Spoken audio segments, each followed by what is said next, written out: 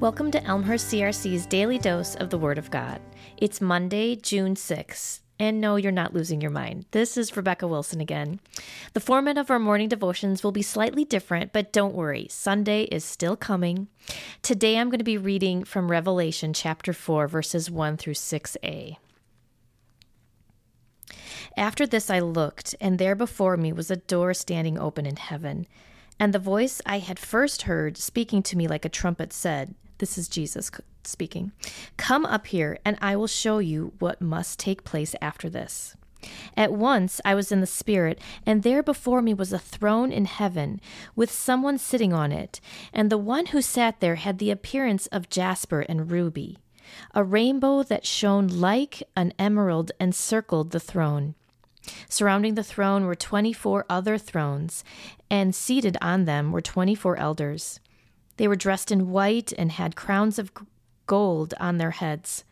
From the thrones came flashes of lightning, rumblings, and peals of thunder. In front of the throne 7 lamps were blazing. These are the 7 spirits of God. Also in front of the throne there was what looked like a sea of glass, clear as crystal.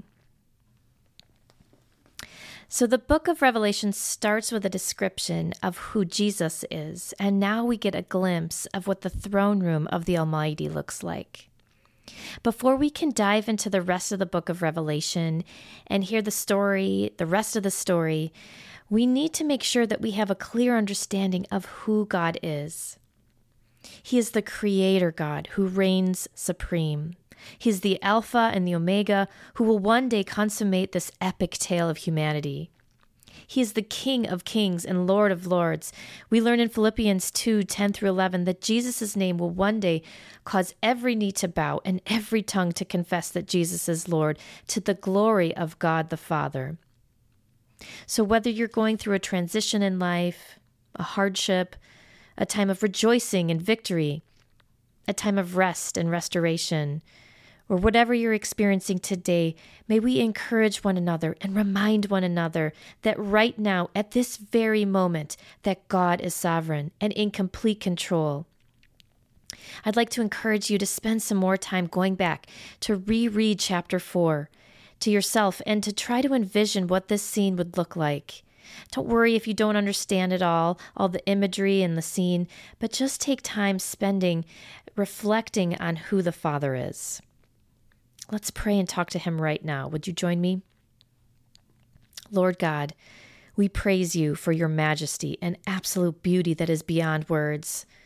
We stand in awe of your greatness and are humbled that the King of the universe cares enough about us that you listen to every word of every prayer we utter. We are humbled that you loved us so much that you let your Son leave this glorious place where you dwell to come to earth and to live among us.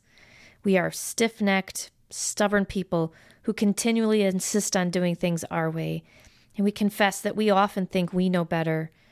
Father God, remind us of who we are talking to.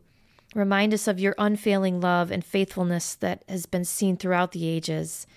We are completely grateful and thankful for the privilege to serve you. We pray all these things in the name of your precious Son, Jesus. Amen.